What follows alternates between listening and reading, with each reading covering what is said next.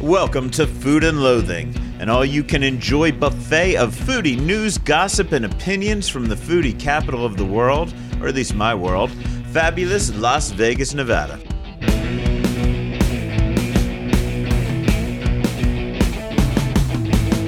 I'm your host, Al Mancini. We are coming to you this week from the luxurious Moonen Ranch because our friend and frequent contributor Rick Moonen is back in the co-host chair this week. Rick, good to have you back. How the hell are you? I am fantastic, Al. I'm a little worn down. A lot of things going on in my life, but there's so much going on in the podcast that we can save for another time. I'm home in Fort Myers, blah, blah, blah. Yeah, I mean, we do want to know. We were talking about you last week. Everything okay? Your house okay? My house is standing. Okay? My house is standing. I got 2 feet of water, so everything inside, wall, ceiling, floor, everything within it basically touched brackish water, so it's got to go. So that's a rebuild. You know, they don't cover any of that in the RJ. Nothing. A disaster of the magnitude of what just hit Florida, the west coast of Florida. Yeah.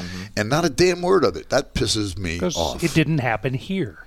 That's just wrong. Basically, the degree of tragedy at proximity times people know equals the level of tragedy, right? So I'm sure if they, I'm not going to comment on how the RJ runs their news division. I'm grateful for my time there, and I look. I only reported on food. Right. So I can tell you. Okay. Anyway, we also have our main man, Mr. Rich Johnson, engineering this week. Rich, how are you, man? After blowing me off for a dinner. Yeah. So I'm wondering, are you feeling better? Unless you were just faking it. In which case, I hope you did something fun and scandalous while you were playing hooky when you blew me off.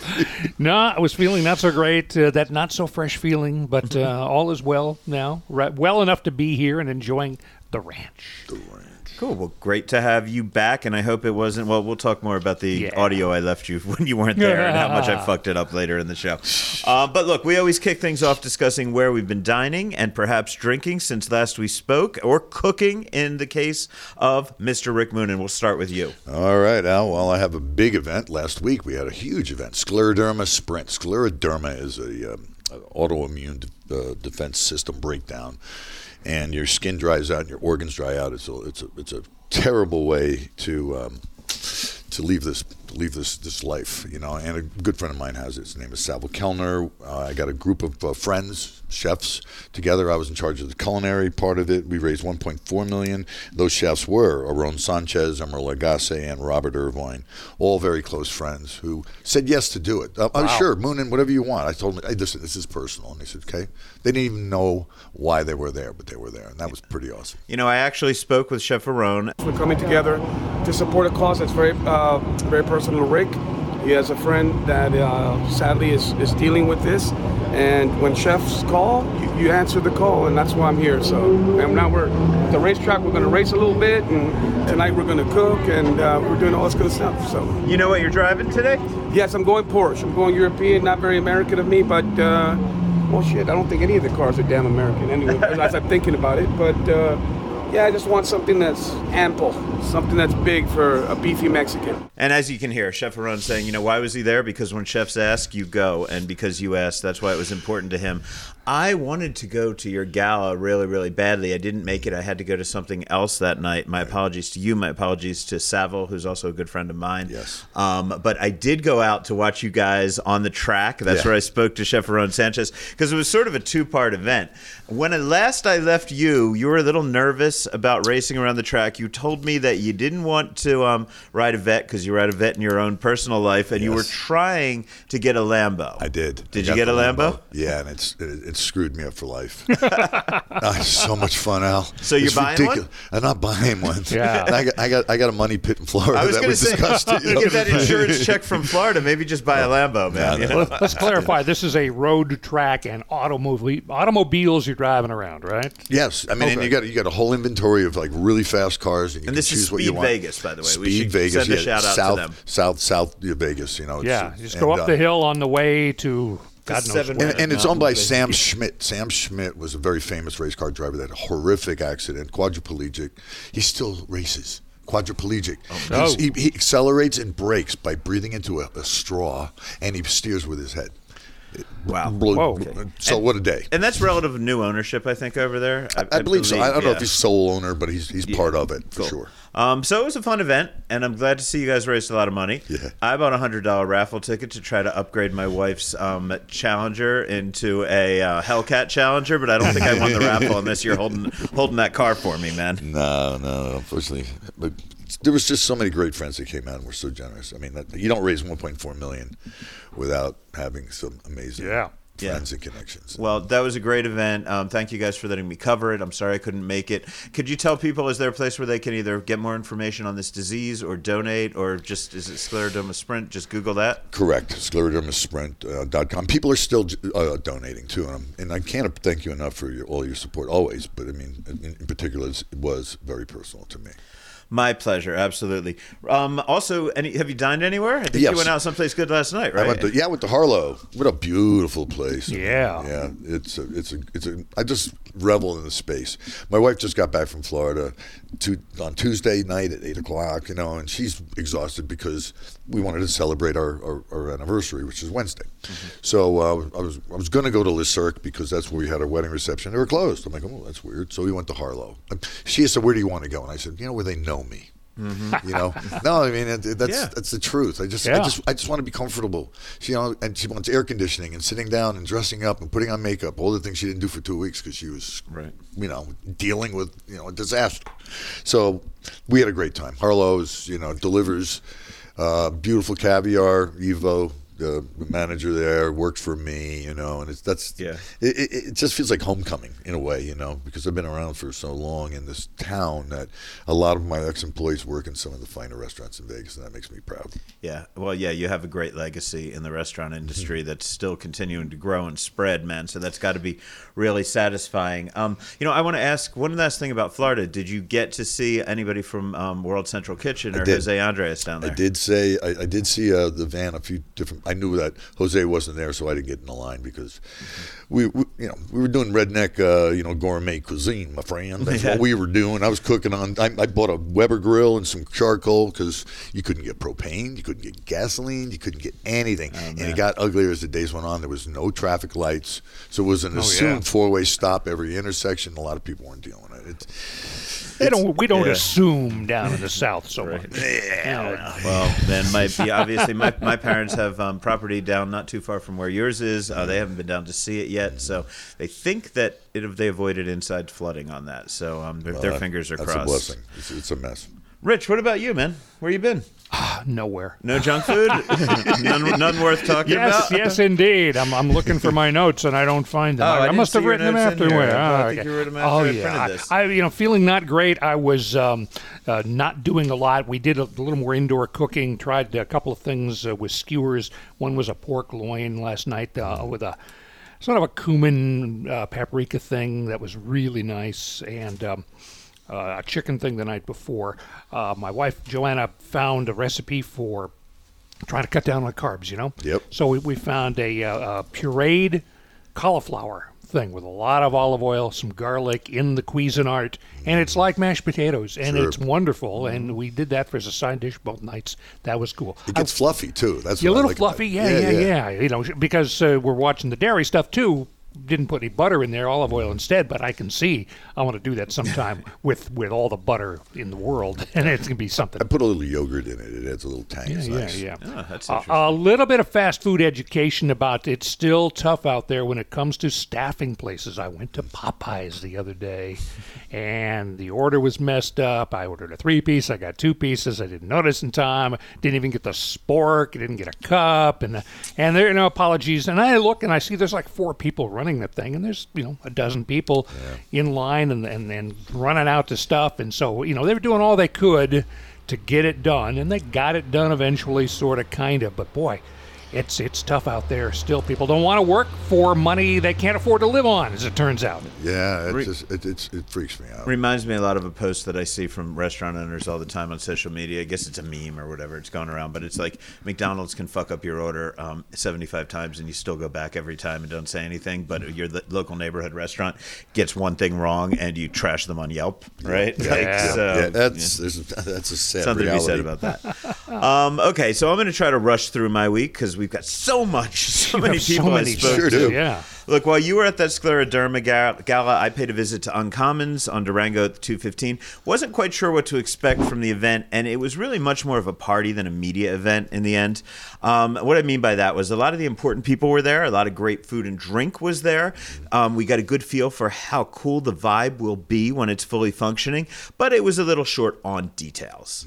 So I ate a lot of great food. I did speak, however, to Patrick Umel, the CEO of Table One Hospitality, which is heading up the Sundry, their food hall. The Sundry is really our love letter to Las Vegas. I grew up here in Las Vegas, and it's always been a dream of mine to be able to share my type of hospitality and what I've kind of worked my whole career on with the neighborhoods.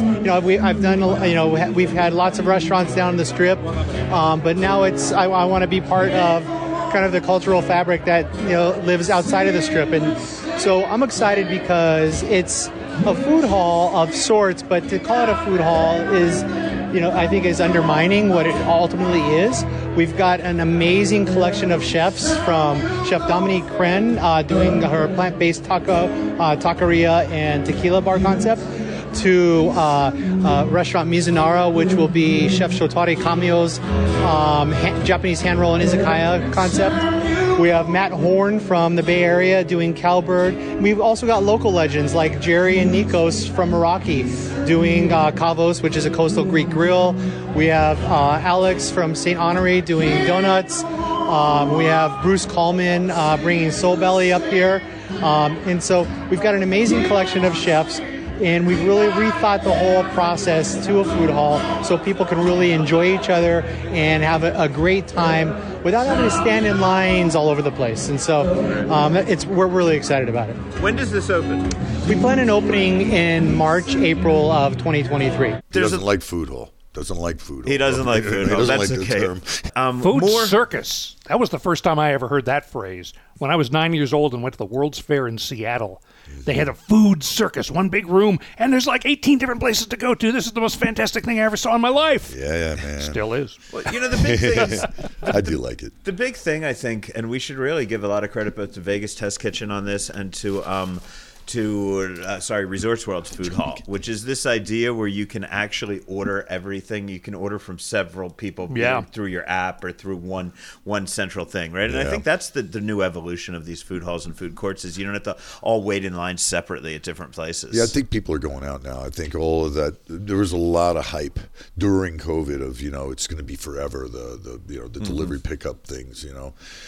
And I'm sure that it's still doing well, but I don't think it grew like people were No, and that's why anticipating. people are getting crushed on those ghost kitchen deals that they all tried to do. Oh, Right. God. Yeah, we it's covered because that. people want to go out now.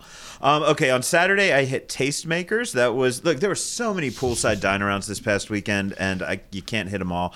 I chose Tastemakers, the poolside party at the Venetian. I had some great food from Milos and Buddy V's, a fantastic hand roll from Wakuda. Chef Wakuda was there. Some burgers from Black Tap. I also tried some of the dishes coming from Miznan. And that's the new Israeli street food spot coming to the resort.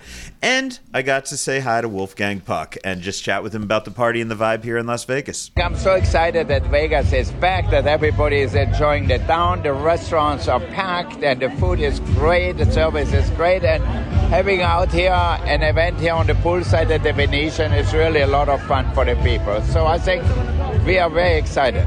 He's such a professional. It's he's still as smooth as he's been same as for decades, the way he delivers a message. Yeah, and you know what? I mean, he was there. There's a lot of hype about this event. There were going to be a lot of restaurants there, and we were told, everybody knew that Lorena Garcia would be on the premises. Chef Wakuda would be there, and Chef Puck was there. I didn't personally see Chef Lorena, but she's always great. She always comes out and chats with people. I'm sure she was there. She's a sweetheart. I saw Chef Wakuda cooking, but you know what I saw from Chef Puck was that he actually was in a seat, in a chair, as people were lined up to go get tastes from Cut. Right. He was just there to kind of meet and greet everybody, like literally doing the pro thing, posing for pictures with everybody, out there to really greet his audience. He is a great guy. He understands that he has a huge fan base out there, and having the chance to have their picture taken with him is a big deal, and he's always happy to do that. We love Wolfgang. Then I went to a preview of the Frey Ranch dinner at Vegas Test Kitchen. We're going to have my full conversation with Colby and Ashley Frey in next week's episode, but I will tell you just a bit about the food. It was an absolutely brilliant meal from Justin Kingsley Hall, the retired Justin Kingsley Hall, who I keep seeing out at events cooking. He's not retired, obviously. He's just stepped back from his restaurant. And Roy Elamar. The dishes included venison carpaccio, spiced butternut squash soup, a beef shank with sage, espelette peppers, and whiskey. Everything was made with whiskey, let's be honest. The whole idea, yeah. There were Basque potatoes, a lot of Basque dishes that were sort of a tribute to their northern Nevada roots of Frey Ranch. Also some local corn polenta, Basque cheesecake at the end. Speaking of Roy Elamar, I have a little news on his brick and mortar. It's going into downtown Summerlin. And I've just been conversing with him, trying to figure out how much I can say of what he told me. It's in the old MTO space in downtown Summerlin. It's going to be a partnership with the Lev Group, and it will be open for lunch and dinner. It will not be Pigeon, the Hawaiian spot, the concept that he was trying out at Vegas Test Kitchen. He was very distinctive that it will not be that. It's going to be a new American upscale casual lunch and dinner spot. No opening date yet, but I believe they're looking for some key staff positions right now, GM and exec Sue among them. So if you know anybody, Rick. Yeah, with all my spare time, I'm gonna throw in an application. No, I thought you just might know somebody looking for a gig over there with Roy, because Roy's a fantastic chef. And he for really those, is. No, I truly support and respect Roy Elamar. Yeah, really do. And for those who don't know Roy, he ran Harvest by Roy Elamar at the Bellagio for a long time, and at a time when nobody else was doing anything close to this, he had a recurring guest chef series of what he called his snack wagon takeovers, and a lot of off-strip chefs he invited in. Right. No, I pushed a cart around there once. It was so much fun, really. It truly was. And I went there recently, too, and they're really killing it. I was trying to see if I could get some scoop out of it, find out if the Voltaggio brothers are thinking of going in there, because, I want to know. Anybody can give me some info on that. I guess I could call them, too, but it feels that's like too easy. They get asked that every time I see them. I'm like, when are you going to make this permanent? And they never shoot it down, let's put it that way. Yeah. So from Summerlin to the Strip to Henderson, we have news of a couple of new Henderson spots, but also interviews with Elizabeth Blau of Honey Salt and Vegan Baby's Diana Edelman. Coming up, this is Food and Loathing. Mom deserves the best, and there's no better place to shop for Mother's Day than Whole Foods Market. They're your destination for unbeatable savings, from premium gifts to show-stopping flowers and irresistible desserts. Start by saving 33% with Prime on all body care and candles. Then get a 15-stem bunch of tulips for just $9.99 each with Prime. Round out Mom's menu with festive rosé, irresistible berry chantilly cake, and more special treats. Come celebrate Mother's Day at Whole Foods Market. Here you are in Vegas, you're hungry, and the choices are endless. But do you really want to trust the crowd? You can trust Neon Feast. Restaurant recommendations from real food pros, sharing where they send friends and family. All that knowledge is just a download away on the Neon Feast app. You want the Strip, off-Strip, downtown, great views, great value? Find smart, informed restaurant recommendations on the Neon Feast app and neonfeast.com. Honey Salt is celebrating 10 years just outside Summerlin near Boca Park, and Al sat down with Elizabeth Blau to talk about that accomplishment and the ongoing celebration. So, Elizabeth, it's great to see you. Congratulations. 10 years at Honey Salt. It's almost hard for me to believe because I can remember when you opened. How does it seem like it went by quickly, or does it seem like it went by, it took forever and you've been there forever? It's really, truly gone by in a flash. It's extraordinary when a restaurant reaches 2 years, 5 years, but 10 years, I think the restaurant business has definitely got to be similar to dog years. So it does sometimes feel like we are 70 years old, but really I think that it's a testament to our incredible team at Honey Salt, but really our Las Vegas community that has supported us, and our vendors and our farmers and the incredible suppliers that we work with for the chefs to make the magic that they do.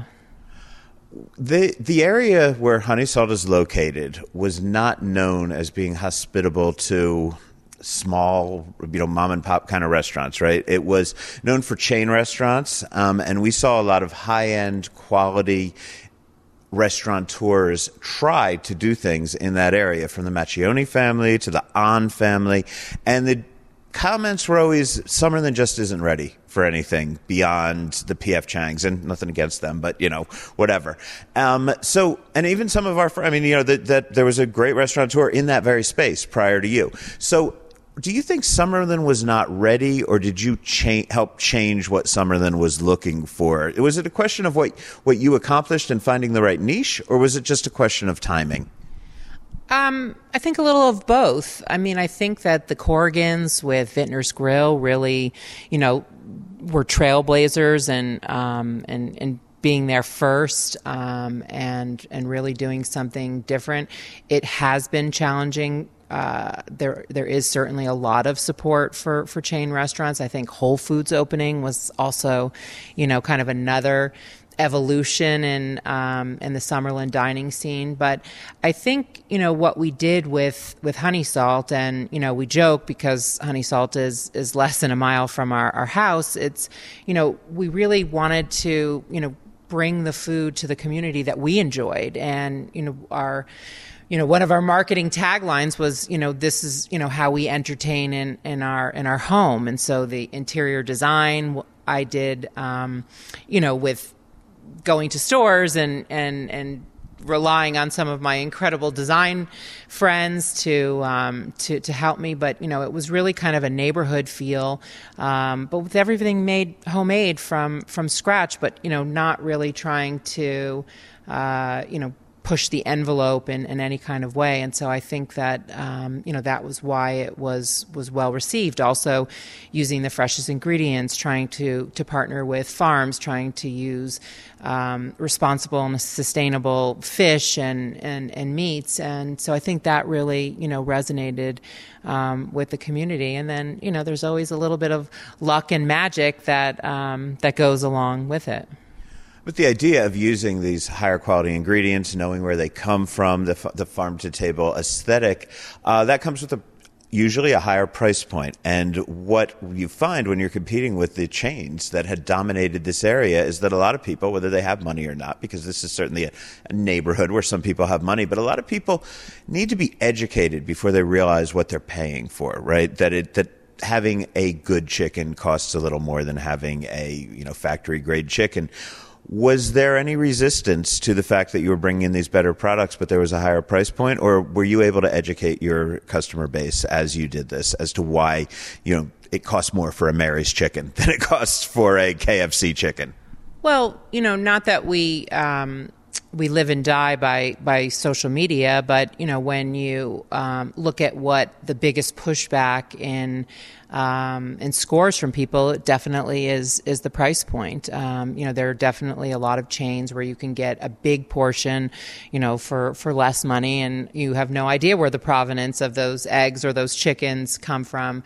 And so I think that's something that we still struggle with. But again, I think that as a country, not just in Summerlin, but across the nation, that people really are paying more attention. there's so many health issues that people are facing, and so I think that not only are there Whole Foods and Sprouts and in many stores where you can buy things, but you can go into Target or Albertsons and there are many offerings of more whole foods and organic ingredients, which was something that you never could find beyond chips and and soda in the past. And so I think there is more education on the consumer point that if you want quality ingredients, if you want things that are not coming from frozen boxes, that if you want talented chefs cooking things, that you're going to have to pay a little more. But I think we've always been sensitive that we are not charging anywhere near what you would find in maybe in a casino property or or on the strip. So it's trying to balance that happy medium and still being approachable. The fact you just mentioned, the fact that this restaurant is so close to your home and it has such a homey feel, and it feels as if you're going into an extension of your house. and yet you've been able to export this concept internationally, right? So did that surprise you, that something that was so rooted in the neighborhood and the home that you've built in this neighborhood translates even into other countries? Well, the funny thing is that we get a lot of people out of town. We are so fortunate in the press and national press that we've gotten that we often get people that come off the strip. And so for years we've heard, this feels like, it could be in my home. Where do you live? Santa Monica. I mean, we've even gotten, this feels like it could be Tel Aviv. This feels like it could be the Hamptons. And so we already knew from our guest feedback that that people felt that this level of comfort that we did in the design could translate anywhere. And so we did work in Vancouver because it's the 3-meal restaurant in the bottom of a spectacular JW Marriott hotel with the designer Alessandro Munge out of Toronto, but he managed to carry through, many of the same themes: the brick wall, the mismatched furniture, the green color palette. So while it definitely has a more refined and fancy feel to it, it still has all those elements. So when you visit, you don't, think like, oh, this has nothing to do with honey salt. It still feels, like a fancier cousin. So let's talk about the 10-year anniversary celebration. You have a lot of things going on. I know you have 2 sets of throwback menus that you're rolling out with early dishes and then a big party. So let's start by talking about the big party. How do you celebrate 10 years in Las Vegas as a restaurant? So we wanted to do something different, and we wanted to include as many people as possible. And so, we took our inspiration from our farm table dinners where we, get to gather a lot of people. And last month is our annual Cape Cod farm table dinner, and that's the one that always sells out. So that was a lot of fun. And so we're going to close down the entire restaurant, and it's going to be stationed. So there's going to be a DJ, so there's music. It'll be inside and outside. There's going to be pass bites. We're going to have a farm stand. We're going to do a charcuterie and cheese station, a chef's carving station. Of course, no party would be complete without a paella station. That's one of Kim's favorite things, and probably Todd and Sven as well. A harvest dessert bar. And so, it'll be a lot of fun, and we're hoping to have a lot of people just gathering. I mean, it's a real milestone for a restaurant to reach 10 years, and as I said, it feels like a blink since we were under construction and opening, and it's formed some incredible relationships in the community. We have such an incredible team working with us. And, we've also been able to forge beyond 3 Square, our Delivering with Dignity program, and to be able to support so many philanthropic endeavors, whether it's a gift certificate or Kim, cooking a dinner in somebody's home. We've really been able to reach out in the community. And so we are looking for a really fun night to celebrate. Cool. And what date is that, and how much are the tickets? That is Tuesday, October 25th. It'll be from 6 to 9, and the tickets are $95. Okay. For those who may not be able to make it to the party or actually want to just celebrate all month long with you, tell me a bit about these throwback menus that you're doing. Well, when you go through the Honey Salt Cookbook, you realize that many of the dishes that made the cookbook are no longer on the menu. And so we went back into the archives of recipes and, really brought back some favorites. So one of my personal favorites was the Tuscan bean soup. And that was on the menu for years. And it's just, a delicious, rich, tomato-based, but rich with beans and vegetables. And so that will be back. We did a market chop salad. Kim also did this chop salad at Society. And it was just such a delicious, well-balanced salad. The turkey bolognese. So now we have the turkey meatballs, but before the turkey meatballs was a turkey bolognese that was amazing. And also there were brunch dishes like the corned beef hash and the the filet and egg slider, and the filet and egg slider was actually featured on that Food TV network show, The Best Thing I Ever Ate. So that. No, I'm sorry, I got to interrupt you. This is not the same filet and egg slider that I used to love at Society with the spinach and the.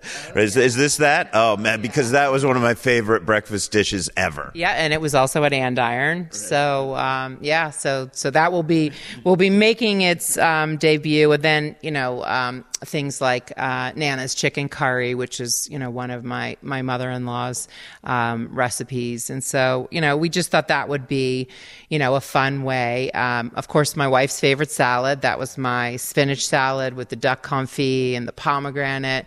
So a lot of those kind of fun favorites will be back. But we'd also love to hear from our guests who have been supporting us for 10 years. They may have some other suggestions too. So we're open. We have a whole month to celebrate. Cool. So you're rolling them out sort of in phases, so people should just wander in throughout the month and ask for what's on the throwback menu, right? Yep.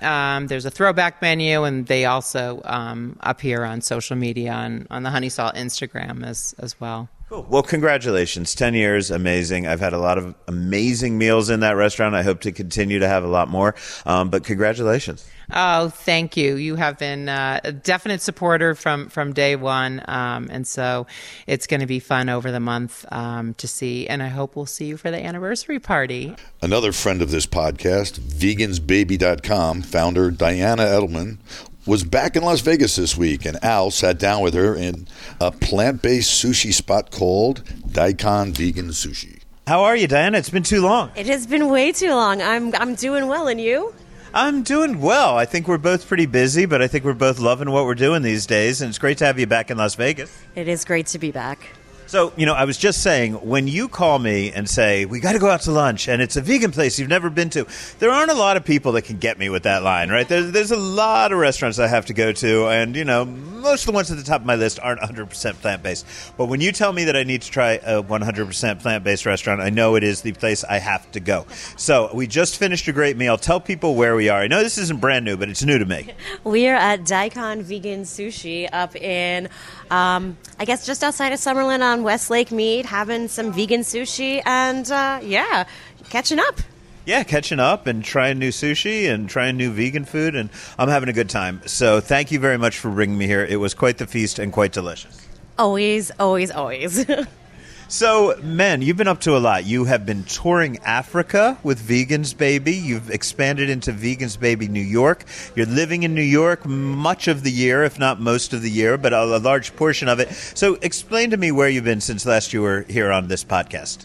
Oh gosh, I've been a lot of places. I think I took a trip to South Africa. I partnered with Alluring Africa and took a vegan tour group with me to go eat a lot of food in South Africa, specifically Cape Town. And then we went on a safari that was fully vegan and super ethical, conservation focused. I have been in New York in between Vegas.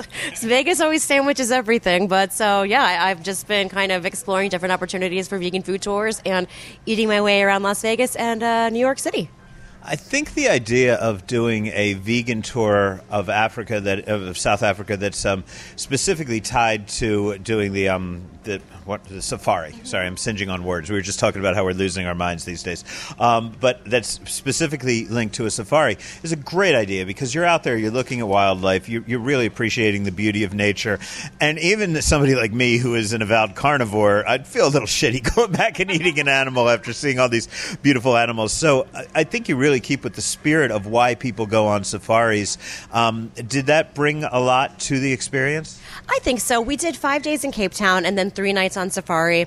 And I think not everyone on that trip was vegan. And so I think being able to go and see these animals and understand that, like, how interconnected everything is from, like, the soil to the birds, and how it's just this massive ecosystem and how such little things can interrupt everything, and then go back to the lodge and have vegan food. And mind you, this isn't a vegan lodge, but everything obviously on the trip was vegan. But I think it really helped kind of open people's eyes a bit and understand, like, the bigger picture of why people go vegan and the environmental issues and sustainability and things like that, especially as it relates to climate change.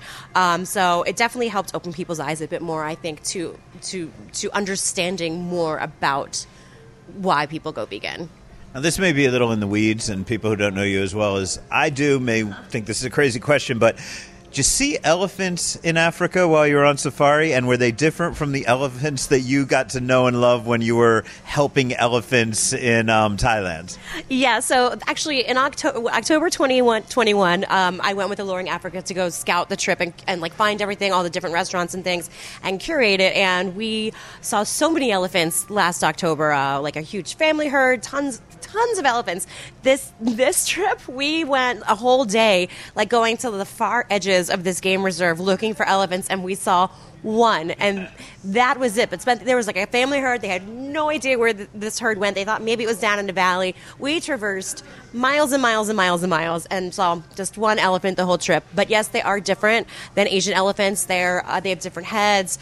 Asian elephants have have like one finger or two. Anyway, one trunk has one finger, one trunk has two. Their heads are shaped different, their ears are shaped different.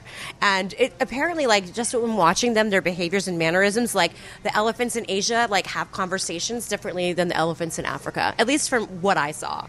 Well, you spent a lot of time around elephants in your life. For people who don't know, talk a bit about, because your entire journey into veganism began with you helping elephants, right? Yeah, it started, I moved to Chiang Mai, Thailand in summer 2012 to do PR and social media for an elephant rescue organization. And while I was there, we went on elephant rescues, and I was just exposed to a lot in regards to animal cruelty, what we consume. And I stopped eating meat probably the first week I was there. And I never touched meat again. And then as I was kind of going through and learning more and more and more, I became more aware of like the disconnect I had, like the cognitive dissonance, as I would like eat an egg and not think about actually what brought this egg to my table.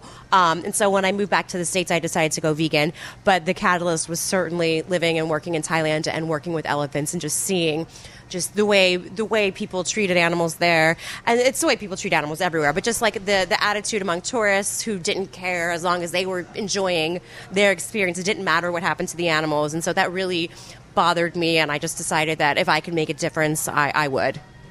So I think it's awesome that you are now bringing tourists out to see animals in their natural environment in a way where that they're not being exploited by people and they're not being harmed by the tourism. Will you be doing any more tours of either Africa or any place else really cool? Yes. I'm working with Alluring Africa right now to figure out our tour schedule for 2023. We're looking at Morocco, another trip to South Africa, and then Botswana. So, yes, and then I'm in talks with Korea right now. I'm not sure what that looks like, and I'm always looking for more tour operators to partner with and more experiences to just show people that you can be vegan anywhere in the world, and that being vegan shouldn't hold you back from traveling and experiencing things, and like not to use that as a reason to not go vegan. No, I just like meat, but that's my reason, sorry. With that said, you have turned me on to some of my absolute favorite vegan restaurants. We were just talking. Sushi joined Chikyu Sushi in Silverado Ranch. You told me about forever. You finally took me there. I fell in love with it. Chef Pete over at Truth and Tonic, yes, in the Venetian in Canyon Ranch Spa.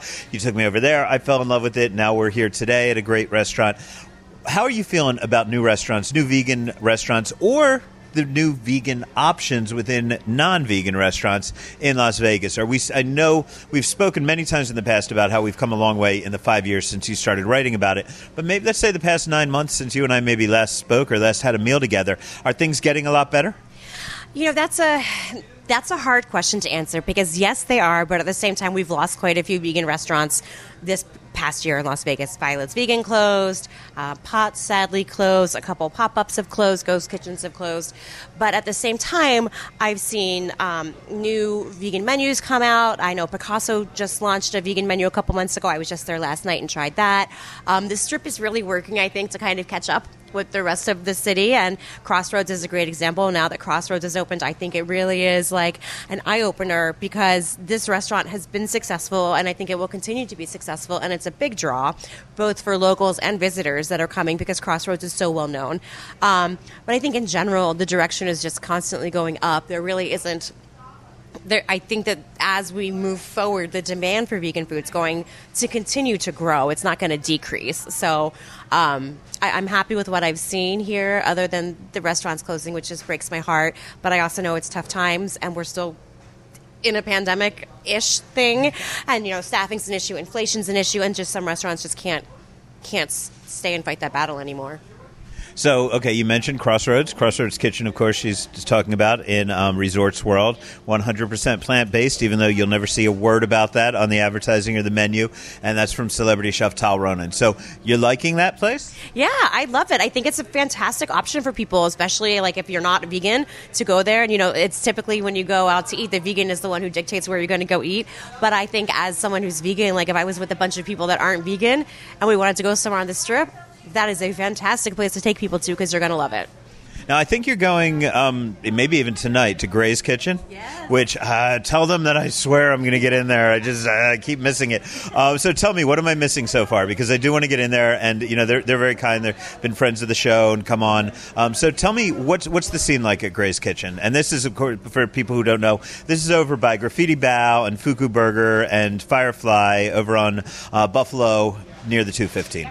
So Gray's Kitchen, it's another restaurant that is fully like veggie forward, plant-based. So you're not going to find any mock meats or mock cheeses here. Everything is pretty much house-made.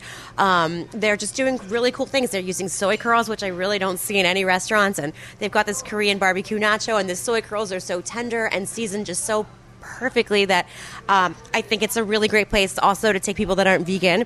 Amelia is making a deviled hummus so I've known Amelia a really, really long time, and I used to go to her Christmas parties, and she would make the most elaborate, gorgeous, like charcuterie boards that were all vegan, a deviled hummus egg, and so like the food there is just, I absolutely just, I love it. It's so flavorful.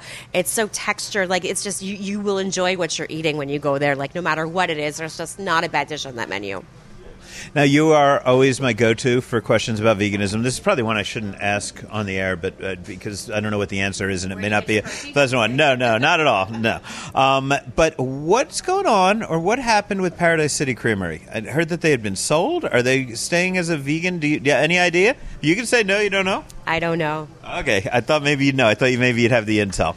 I could cut that out, too. I know they did the secret creamery pop-up at Life is Beautiful, but I think I other than that, I don't know what their plans are for the future. Okay, I got to call somebody over there. I figured you'd be my cheat sheet today, so sorry. That's okay. What else is new and exciting that's opened since last we've spoken? Oh, my gosh, I've got to, roll through my brain here. Well, Picasso has their vegan menu now. Crossroads opened. Gosh. That's okay. No, just figured. We talked. When's the last time? It was January last year. I think we were in Potts last time we talked, which is sad. Yeah. Oh, man, I had to. My brain's just not. All good. So, vegansbaby.com, still going, still the go-to source of plant-based food here in Las Vegas. Tell people a bit about what they can find there. So Vegans Baby focuses on promoting vegan dining. So if you go to Vegans Baby and go to the Las Vegas section of it, you'll find restaurants that have 3 or more specific vegan options. They can't have modifications to make it vegan. It's specific vegan options on their menu, and then vegan restaurants, and then different guides like vegan-friendly hotels on the Strip, like date night, best breakfast, best brunch, et cetera, et cetera, et cetera. Okay, and you are also my go-to source because you're the organizer for Vegan Dining Month, which is every January here in Las Vegas. So we are now in October. I'm guessing you're starting to think about it? Oh, I've already got 20 restaurants signed up. I'm on it. Oh, okay. Oh, yeah. Well, what could you tell me? Okay, so we've got Tiabi Tacotarian, Firefly Tacos and Beer, Gray's Kitchen, Daikon, where we're at today, is doing it, Barry's Downtown Prime, Border Grill, Black and Blue Diner, and then my brain goes blank, but I know we have a couple more. Let's talk about Barry's Downtown Prime, because I know you like that restaurant, and I subscribe to all the food groups here, and every once in a while I get a notice. Somebody posted new in the vegan dining group, and I'm like, let's go see what they're talking about. And there seems to be a lot of debate over there. They all seem to love Barry's Downtown Prime, but then they get mad that it's so pricey, right? That is the gist of it, right? I'm like, well, it's fucking one of the best steakhouses in Las Vegas. What do you want? But is it like a meatloaf over there? Is that the dish that everybody goes so crazy for? Yeah, it's so Chef Barry has made this meatloaf, and he shaves truffles on it, and it's so good, so earthy, so meaty. The flavors are just melts in your mouth. I haven't had it in a while, and I miss it. It's fantastic. You know, Sue, my wife, always loves to go out to a steakhouse on her birthday or special occasions. I'm not a big steak eater. I think it would be really fucking hysterical if next time I booked us at Barry's Downtown Prime and then I went in and ordered the vegan meatloaf. I would actually love to see you do that and let me know what you think of it. Also at Barry's, they're desserts. So they're making a vegan cheesecake and a vegan chocolate cake, and they are decadent. Absolutely, like probably two of the best cakes I've had in town. Perhaps, and then I won't feel so bad when I drink the sherry through the bone marrow bone, right? So I don't know about that one. That makes me sad. Okay, maybe I'll skip it just for you, out of tribute to you. I would love that. Thank you. Oh, man. Well, you know, you are also, for anybody who doesn't know this, when I was putting together the Neon Feast app, and I wanted to make sure we included plant-based diners and vegan-friendly places and places that are 100% vegan, you agreed to curate both of those lists for me. So thank you very much for that. We're getting ready to start redoing this, which means I'm going to have to send you those lists again and have you redo them for me. Are you willing to continue our association with Vegans Baby and Neon Feast? I am so excited, and I cannot wait to update it. Okay, cool. Well, we're going to leave it at that. Thanks so much. Everybody go to vegansbaby.com. Again, there's nobody that I trust more for advice on plant-based dining than Diana. I'll grant you that I don't have a lot of friends who are experts in the field, but I know a few, and you're the one that I call every time. So sorry that I'm always bothering you when I need that advice, but thank you so much for always being so accessible. My pleasure. And the news is next. This is Food and Loathing.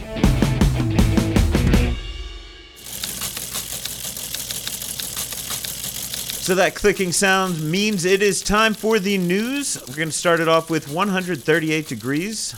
You remember we spoke with Chef Matt Meyer from 138 Degrees on this podcast just a few weeks ago. Well, they are soft opening this Saturday. It is, to refresh your memory, a craft chop house. It is located on Horizon Ridge Parkway at Stephanie. Chef Matt is really committed to sourcing and aging the meats. He has a lot of exclusive distribution deals from ranches that you're not going to get anywhere else around here.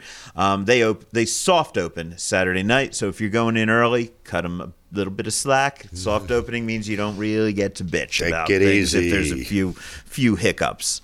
Also in Henderson this weekend, a new pop-up called Fall at the Terrace is opening this weekend on the patio of the Green Valley Ranch Hotel lobby. It's just off the pool. Kind of cool vibe back there. Most of us don't get to see that hotel at Green Valley Ranch very often. It is really beautiful. I spoke to the resort's head butler, Chris Mays, and he told me a bit about what they're doing. Fall at the Terrace, much like all of our other seasonal pop-up lounges, is intended to be this transportive experience for our guests.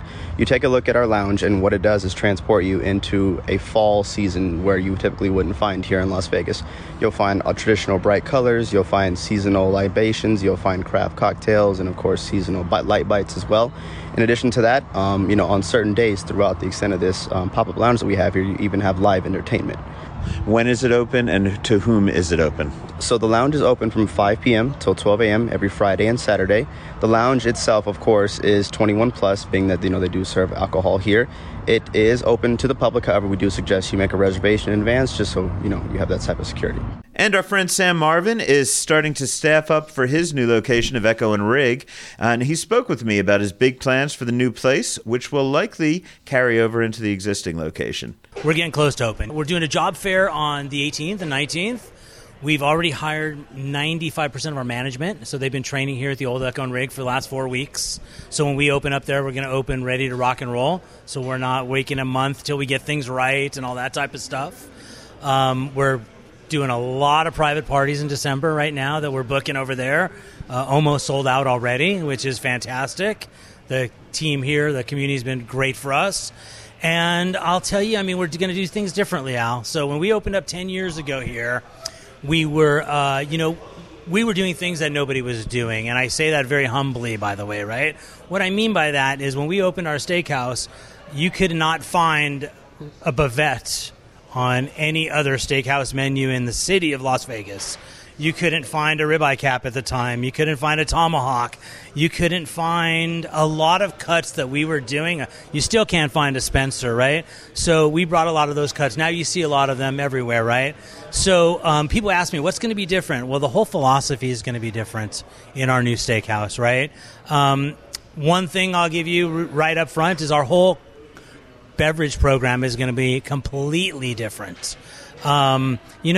We do very well. We're excited about it, but our bar has never played a tremendous, been a focal point of our business. As a local restaurant, at the time when we first opened, it was more about catering the needs of the locals, and their needs were not the craft cocktails at that time. And now it's changed. So I brought on the best of the best. I brought Tag. Tony Abugaman has joined my team, and he is designing the entire cocktail program for our new Echo and Rig in Henderson and for our redo here. So I'm excited about that. He is just the salt of the earth for me. And then I also brought on, about 2 months ago, I brought on Tobin Ellis. And Tobin Ellis is designing our entire bar. So we are using all of his Tobin Ellis proprietary equipment. And then he's taking the bar from the floor all the way to the ceiling. So every aspect of that bar that goes on, where the bottles are, how they're treated, where you touch, what the setup looks like, they've been involved from day one, and now we're getting close. So really we're going to bring, and then when we do this new food program wrapped around our bar only, we're really going to try and elevate it. So now people can talk about the bar program we have, where are some of the top programs in the city, where Echo and Rig would never have been in that conversation, which is fine. That's not what we did.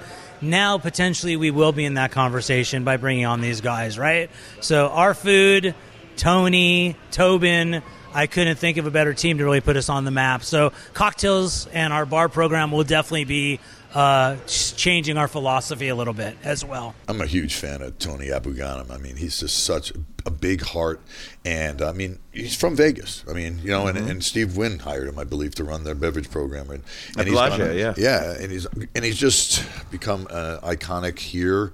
And he does charities. He raises money for breast cancer, and he's super talented. And I'm excited to try the cocktail program that Sam talked about. Yeah, it should be really great. Tony actually invented the cable car when he was in San Francisco. Like, that was his invention, that cocktail. Wow, yeah. He headed up the Bellagio cocktail program. He's fantastic. As I had said, some of those cocktails certainly are going to carry over into the other locations. So, it's going to be an upgrade if you don't want to go all the way over to Henderson. Some more that Sam told me is, as far as the beef is concerned, and we're going to have more of this interview later when it's closer to opening, but he said, in addition to having a lot of different beef producers and different types of beef, that there will be multiple cuts for each producer. Because it gets a little weird when you're sort of like, oh, I love grass-fed, but you only have it in that cut, right? So this way you can choose your cut and choose your style of beef. Sam's way ahead of the curve. He's brilliant. I think he's a savant when it comes to what he does. Yeah, I think he's fantastic, and we will have more of that interview when we get closer to that opening date after Thanksgiving. Couple of bits of pizza news for everybody. The Vegas Pizza Expo will take place on Saturday, November 12th at the Industrial Event Space on Industrial Road. I'm bringing this up because all of the low-priced, early bird tickets are pretty much sold out, and they have the full price GA and VIPs available. 22 different pizza makers at this event, by the way. $75 and $125 are the price there. That's a lot of dough. For the dough. I'm here all week. And there's a new pizza tour being offered by Finger Lickin' Foodies, which is the sister company of Lip Smacking Foodies Tour Company. The first one will be held on Sunday, November 6th, and will visit Metro, Pizza, Evil Pie, and Pizza Rock, offering 2 different pizzas and a craft beer at each stop, as well as a sauce taste test and the chance to form your own pizza from a ball of dough. I should also mention, coming up this weekend, we have a few more Oktoberfest festivities, including the ones up on the mountain at Mount Charleston. They are not sold out. 2 sessions per day, Saturday and Sunday. If you haven't been up to Pine Dining yet, I highly recommend it. And I haven't been up in the fall, so even though I have 100 other things to do this weekend, I'm really going to try to make that one. They already have snow, right? They already had the first. Did they? Yeah, that snowfall a few days back. Yeah, a little dusting. Blows my mind. Well, it's 30 degrees difference from here. Yeah. Cool. Well, that is about it for this week. Thank you to everybody who spoke with us. And honestly, there's just too many names to mention. So thank you. Tell a friend about Food and Loathing, which is available everywhere that you listen to podcasts. You only need one of them. You don't need them all. But you find the one you like if you haven't found it. Of course, if you have found it, you're listening now. So what am I saying? What I'm saying But when you're telling your friends. That's it. Spread the word. You can tell them it's on all of them. It's on all. Even though you only need one. Find one, like it, and if you got a question like, what the hell have I just been saying, info@foodandloathing.vegas. And if you haven't done it yet, also download the Neon Feast app.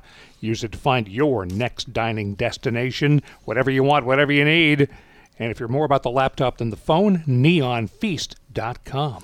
And, you know, I'm not just a pretty voice, I'm also an ugly face, as I like to say, and you can see it every other Wednesday on the CW Las Vegas at approximately 8:15 a.m., where my friends at the CW are always gambling to see what color, betting amongst themselves to see what color my hair is going to be when I show up every other week. I'm also on KTMV's Morning Blend about once a month, so keep your eyes peeled on that one. You can catch me all week long on the Neon Feast update on the Vibe 99.7 here in Las Vegas, 98.1 in the High Desert, and 98.9 at the River. Also, every Thursday morning at around 8:10 on the Club at AM 670 KMZQ. Now you know why I need a vacation. Exhausting just listening, yes. With Rick Moonen and producer Rich Johnson, I'm Al Mancini. Stay hungry.